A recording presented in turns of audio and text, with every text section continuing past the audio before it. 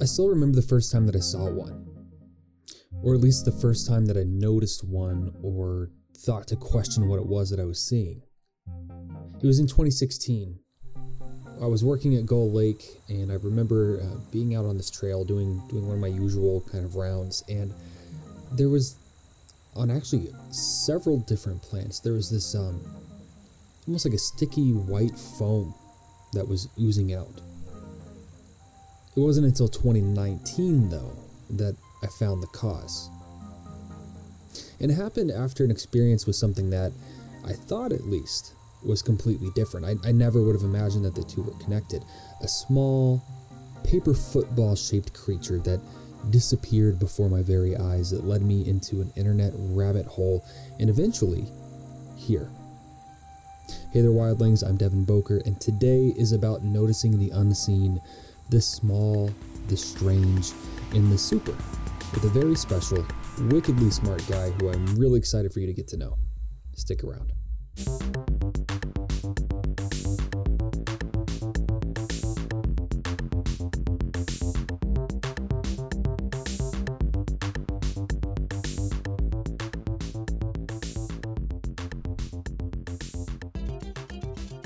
You're listening to The Wildlife. This is episode 97. Believe it or not, 97, because we did a recount without Ryan Reynolds. Yeah, without Ryan on to chat about real-life Wolverines and how they compare to the one played by Hugh Jackman. And while that might be a major bummer, turn that frown upside down, because today is going to blow your mind and will make you wonder why we don't have an X-Men character based on these fascinating creatures. As always, I want to take a moment to thank our member supporters before we get started. Karen Bingston, Paul over at the Varmints Podcast, Cody Mathis, the Mad Scientist Pod, Rosie Bailey, Charlie Rodriguez, Charlene Irvin Brown, Kim Drolet, Karen Bergman, Tara Peterson, Vikram Baliga, Mike Henry, Angela Seibert, Bridget Fitzgerald, Megan Gariani, and Matt Capel. And you know what? I should mention Vikram Baliga. You've heard the name. You know it. Host of Planthropology and the Plant Prof. Amazing guy. Check out his stuff and check out Varmints and the Mad Scientist Pod as well. I'm going to link to those in the episode notes. Great friends of the show. Great people. And I'm pretty sure you'll love their content too. You can join the esteemed ranks of the people that I just listed by becoming a member supporter, and not just supporting the show, the podcast, but also supporting our nonprofit organization at patreon.com/thewildlife, or you can make a one-time contribution at paypal.me/thewildlife. Now, I know that we are already a couple of minutes in the episode, and you're like, all right, what are these creatures? What am I clicking on here? What am I about to listen to? And we haven't gotten to it quite yet, and I'm sorry to stall, but I have an ask. It's a big ask. Actually, it's a very little ask, but I feel bad asking. I don't know. Ratings and reviews. It's hard to express just how meaningful ratings and reviews are, not just for moving up in ranks or on top charts or anything like that, which it does help tremendously, but also so that we know how we're doing, what you want to hear, what you want to see, what questions you might have. So right now, what we're asking is, if you listen, especially on Apple Podcasts, if you can take just a moment of your time, even while you're listening right now, to click on the show, leave a rating, drop a review, and even if you leave a review, include a question, because we'd love to answer it and read your review on the show. In fact, here's one that we just got a couple of days ago. It says, fantastic podcast, 5 stars. I've learned so many things from the wildlife. I mostly listen to this podcast when I'm driving or doing chores. My boyfriend and I absolutely love it. They explain the wonders and curiosity of nature through fun and informative ways, with like a double smiley face. Maybe it's a double chin. There's a caterpillar. I really can't tell. But anyway, please do that if you can take just a moment to drop a quick rating, drop a quick review. It helps tremendously. and it does the heart good. Now, that foam that I mentioned, oozing from the stem of a plant, had I looked closer or wiped it away, I would have seen exactly who was responsible, because there is a who there. But never would I have imagined that they were the very same creature who that same year I had found in huge numbers on a chair at the lake, only to have them practically vanish in the blink of an eye. What are they? Spittlebugs and Froghoppers. They're actually one and the same, just two different names for two different stages of life.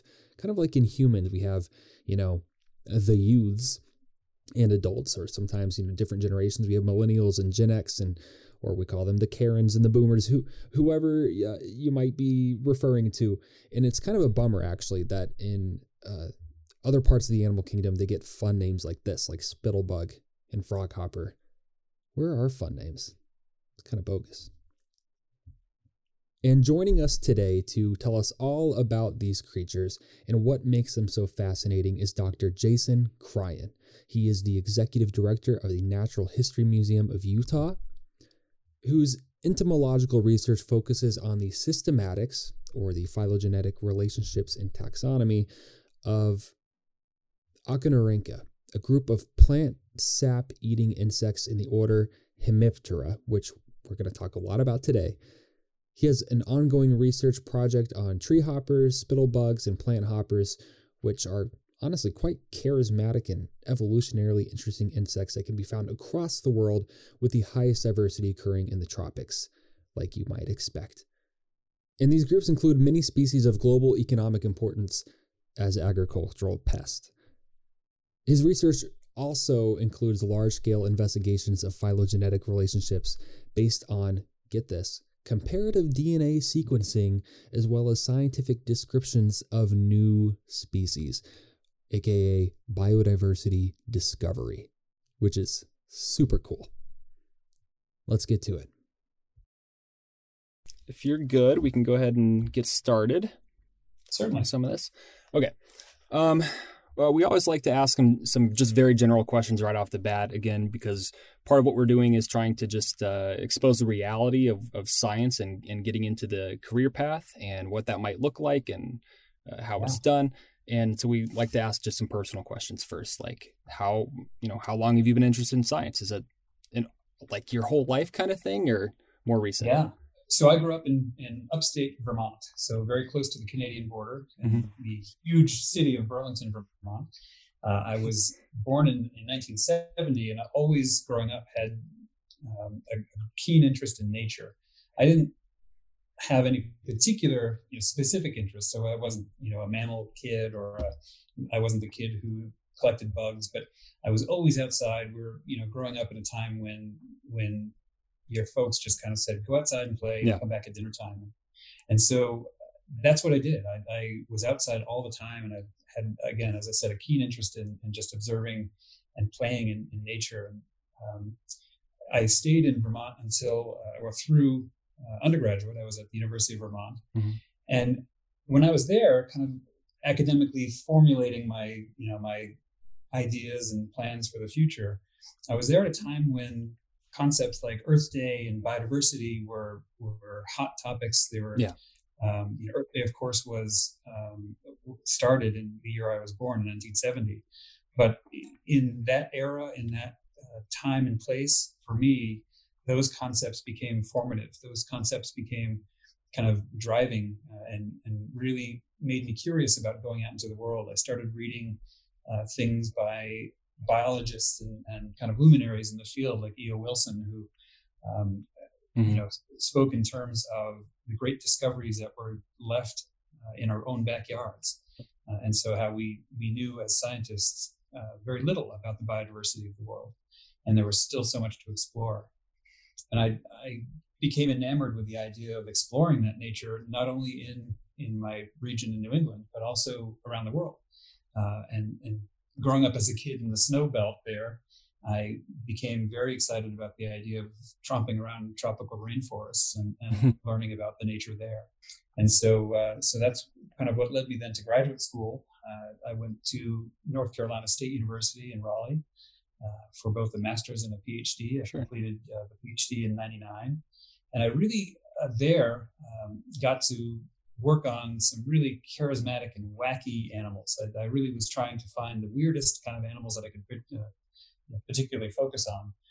And I came across this group of insects that are called Alcinarynca, is the scientific name. And basically they're the hoppers. So things like plant hoppers and tree hoppers and leaf hoppers, they're all related to cicadas as well. Oh. And Spittlebugs are in this group of insects. And so that really started my career in entomology. And again, I was able to kind of focus on this amazing group of insects that has worldwide distribution, but predominantly biodiverse in the tropics. Now, one thing we should probably mention is that these bugs, we mentioned earlier, Hemiptera. Hemiptera are known as true bugs. Now, you've probably heard before bugs and insects, and then people saying things like, oh, insects aren't bugs, don't call them bugs. Well, okay, here's the thing. It's kind of like not all whales are dolphins, but all dolphins are whales. There is a group of bugs, and what defines them as a true bug is basically their mouth is adapted as a straw, meant for drinking things up. If you've got a mouth like that and you're related, you are a true bug. Everything else is just, another insect that you might call a bug, but I guess they're false bugs.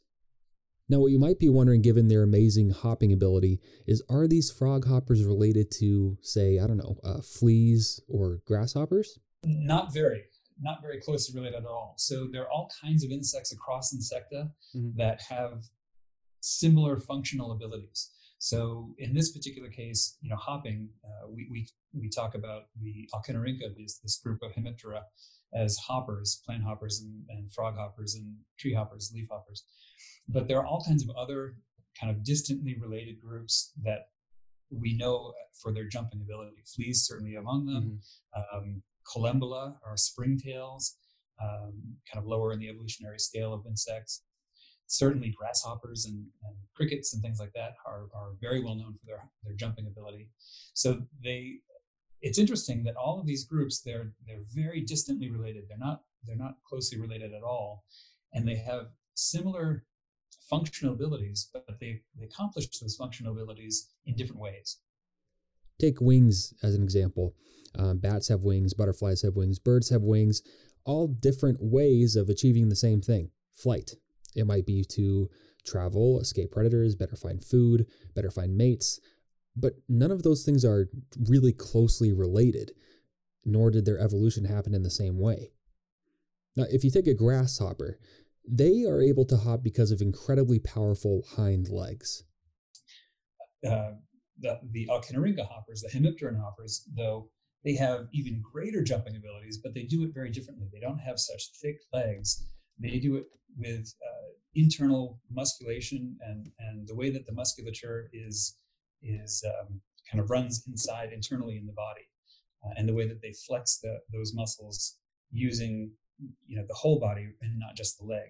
Sure. And that's what creates a tension that makes them hop, and they propel through the air at velocities that are just astounding. You can actually see this in a video that really breaks it down. We'll put it in the episode notes. It's by Dr. Adrian Smith. And basically, they're clocked at traveling at 5,400 meters per second. And in this jump, they experience 550 Gs. 550. I mean, that's just amazing. Just outstanding. And far beyond what fleas or, other grasshoppers or other jumping, famous kind of insects are known. Like when I first saw this, I thought maybe it was right after rain, and so everything was kind of condensed in the morning and stuff. And I saw this bubbling, and I thought maybe it was just some kind of leaking from the plant or something like that. And then, like I said, I looked at it a little bit further and realized that there was a lot more going on there. What is how is that foam made, and what is that for? What's going on here? Yeah. So it's a great question. So Hemiptera as an order are in a kind of general group of insects on the evolutionary scale that are called hemimetabolous insects. That means that they don't have a complete metamorphosis between the nymphal stage and the adult stage. Okay. So that's contrasted within insects, the other kind of major group of insects called holometabolous insects. Some of these might be butterflies, fireflies, ladybugs. So what that means is that the nymphs and the adults kind of look like each other, and they kind of do the same things, and they kind of live in the same general habitats, with some exceptions, of course.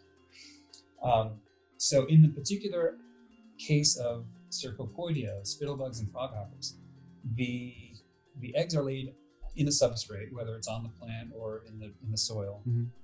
and the newly hatched nymphs will kind of attach themselves to the host plant that they're either on or close to.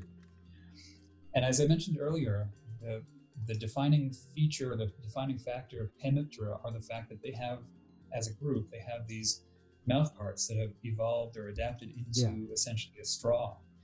And so they are evolved for liquid diets.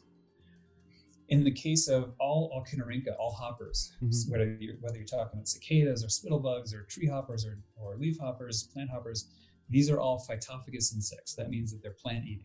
Okay. And so their straws, their mouth parts, insert into the plant, and they suck out one of the two kinds of liquid tissue within vascular plants. Okay. So there are two kinds of liquid tissue in vascular plants. There's phloem and there's xylem. And spittlebugs, in particular, are xylem feeders, as are their closest relatives, the cicadas. Sure. Whereas most of those other hoppers that I spoke about, the plant hoppers, tree hoppers, and leaf hoppers, they're all phloem feeders. So what that means is that the organisms that eat the xylem have to ingest a whole lot of it just to get the nutrition that they need to develop. You see, xylem fluid is less nutritious. So basically, to get the same amount of oomph, you have to have a lot more. Froghoppers have to ingest so much liquid xylem tissue that just to get the nutrition that they need to develop, that they have to pass that liquid through their bodies in enormous amounts.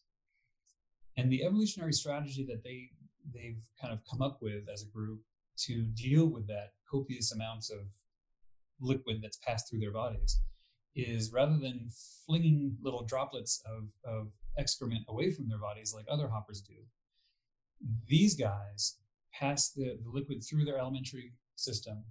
They have specialized Malpighian tubules, that's parts of their excretory system, that add what are called mucopolysaccharides into the liquid that's passed through. That makes it very viscous. They're compounds that increase the viscosity of the liquid that's passing through their bodies.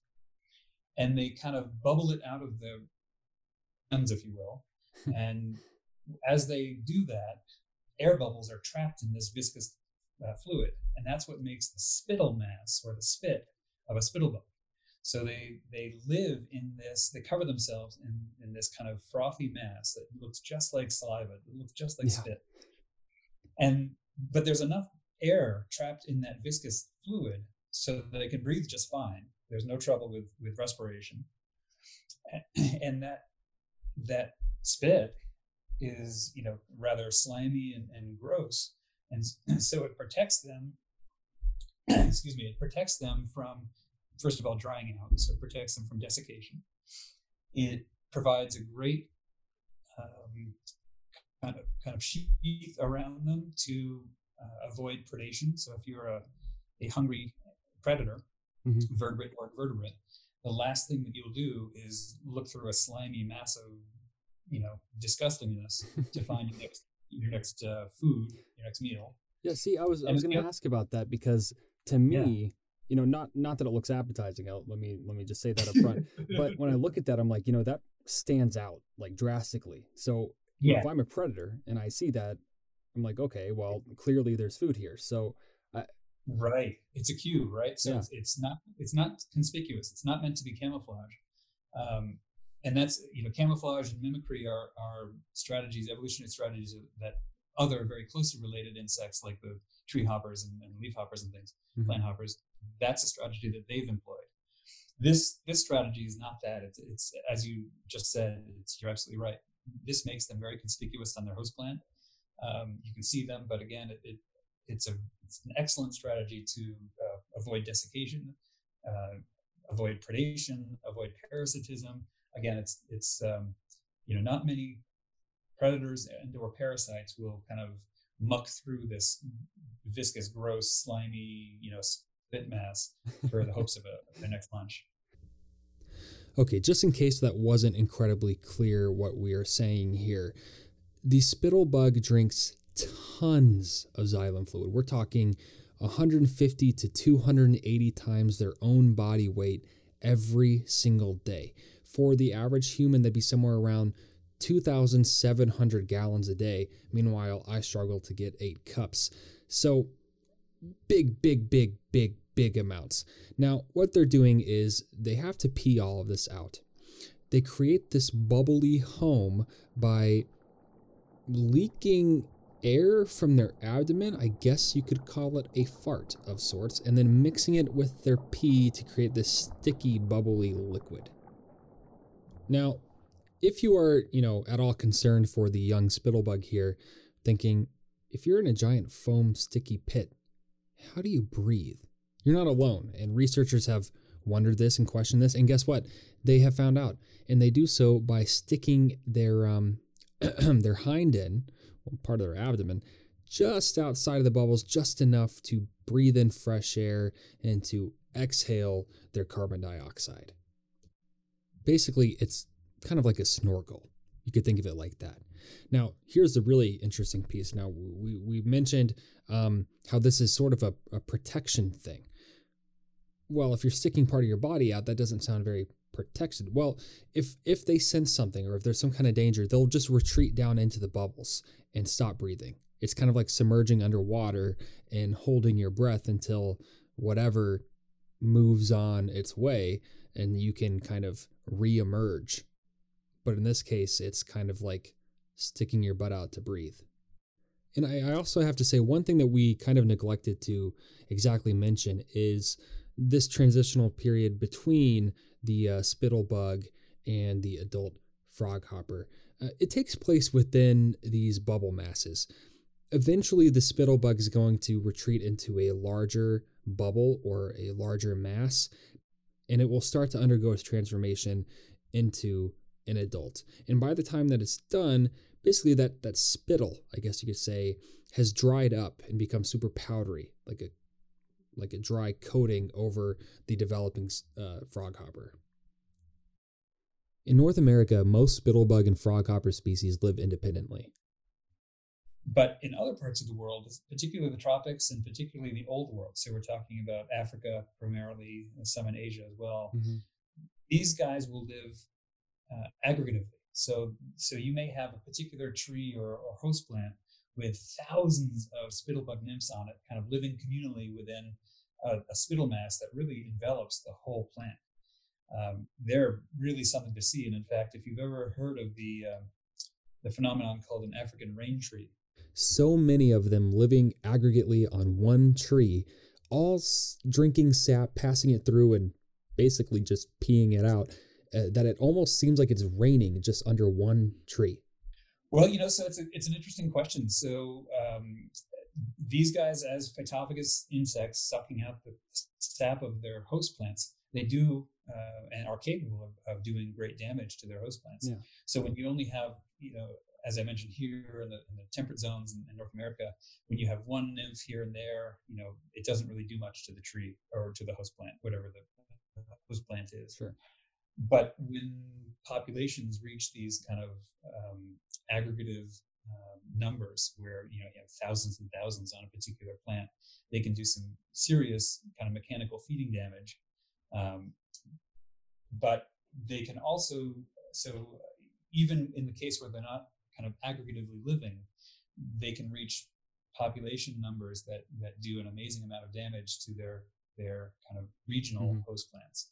So by that I mean, we have several species of spittlebugs and froghopers around the world, but primarily in Central and South America, that can do, and Asia as well, that can do enormous damage to agricultural crops.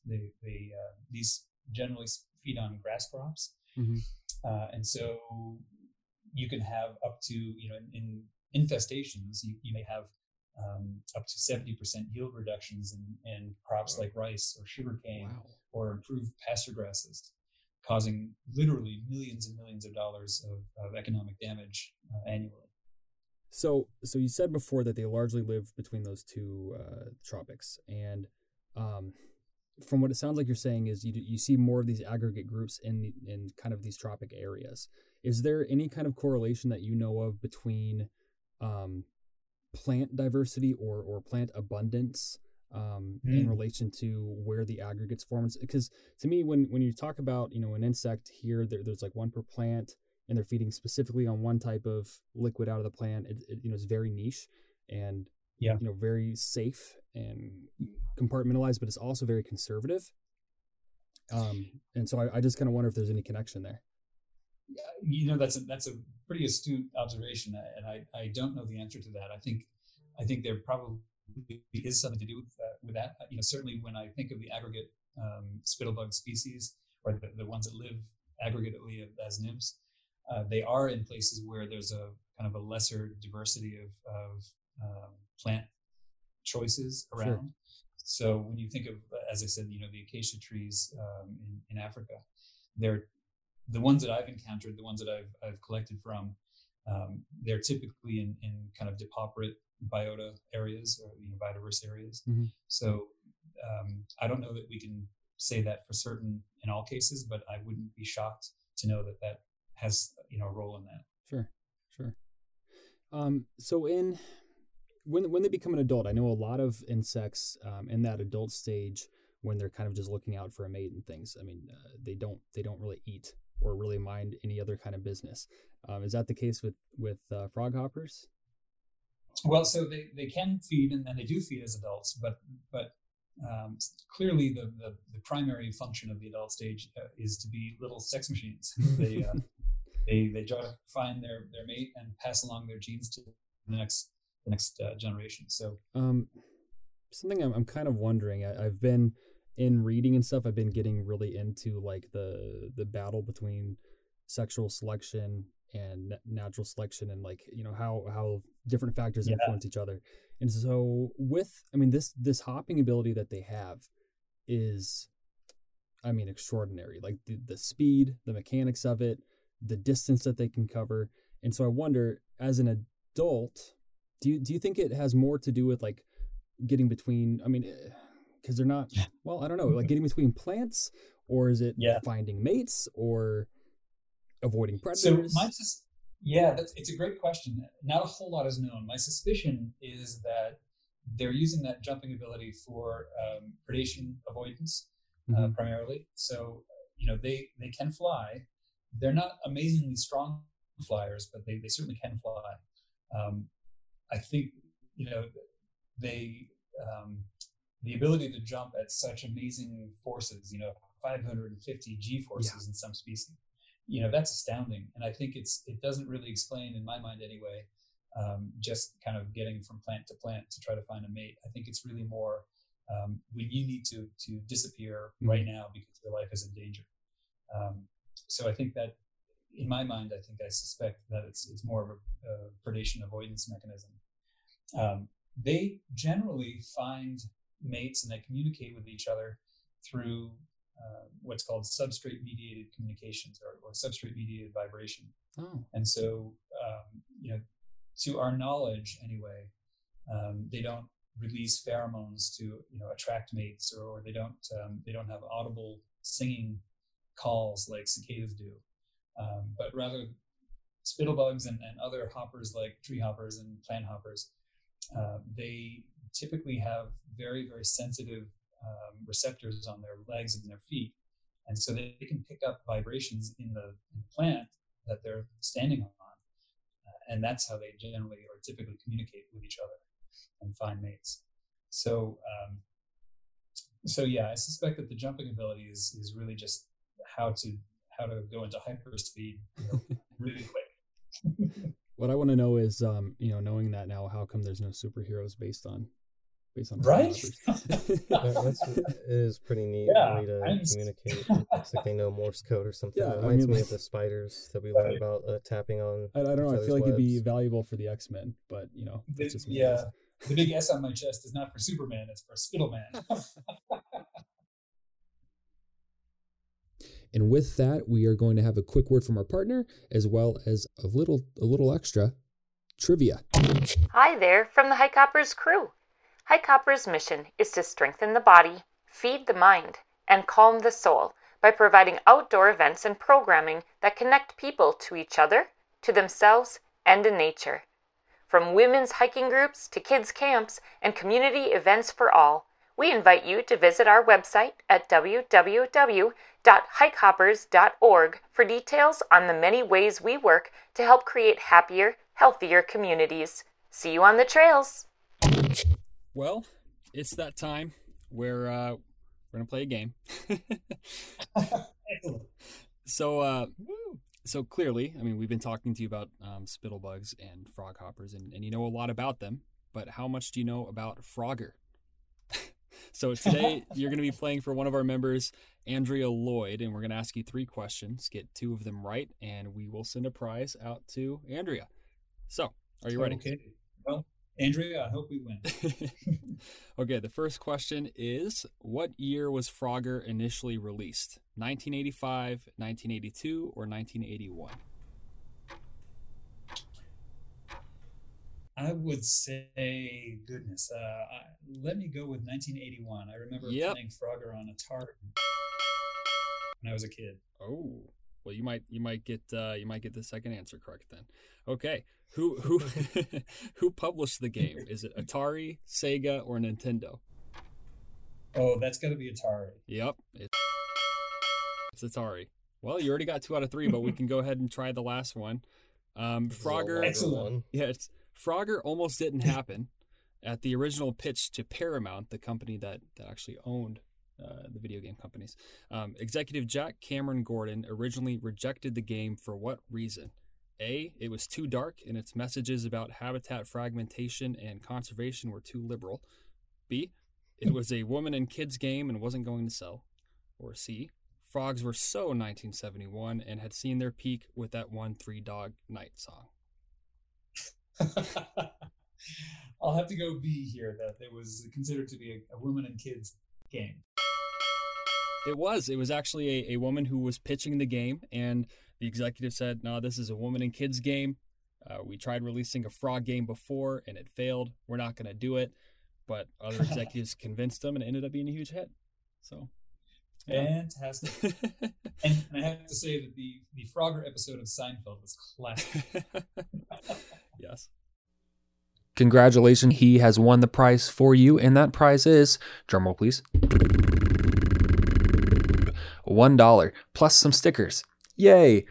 That'll be on its way to you in the mail, and yes, it is a real dollar bill. Congratulations. Like, why should people care about bugs? Why should they be interested, and why maybe explore a career in entomology? Sure. Well, so again, these are great questions. So insect diversity is both fascinating and important. So, fascinating from an evolutionary, biological, behavioral perspective. There are so many amazing things about the insect world, different strategies, as we've been talking about, to avoid predation, to find mates, to eat things, to live. I mean, just the astounding diversity of insects is just fascinating and exciting, combined with the fact that there's still so much yet to be discovered, right? So we hypothesize that there are many, many thousands of undescribed or unknown species to science that are awaiting discovery. I mean, that is thrilling when you think about it. There's so much to know, so much yet to discover. As I mentioned, though, it's not only exciting from that perspective, but it's important environmentally, because insect diversity, strong and high levels of insect diversity are known to be indicators of environmental quality. Mm-hmm. So when we have healthy insect populations and healthy insect diversity within a particular environment or particular ecosystem, then we have pretty good evidence that that's a healthy ecosystem. And the what we were just talking about with global insect decline, both in terms of numbers and in diversity of species, is concerning, because it's, here we have indicators of environmental quality that are going away, or indicating that environmental quality is degrading. And so why would one be interested in becoming an entomologist? Well, because it's, number one, thrilling, it's exciting. There's so much out there to know about. But number two is, it's really important to us as humans. So focusing on insect or questions of insects, whether it's global diversity or pollinator health, or all of these other kinds of things, medical and veterinary concerns. So much of the insect world dovetails and affects the human world, that it's critical that we understand these things, and it's critical that we conserve what we have now. Well said. Well said.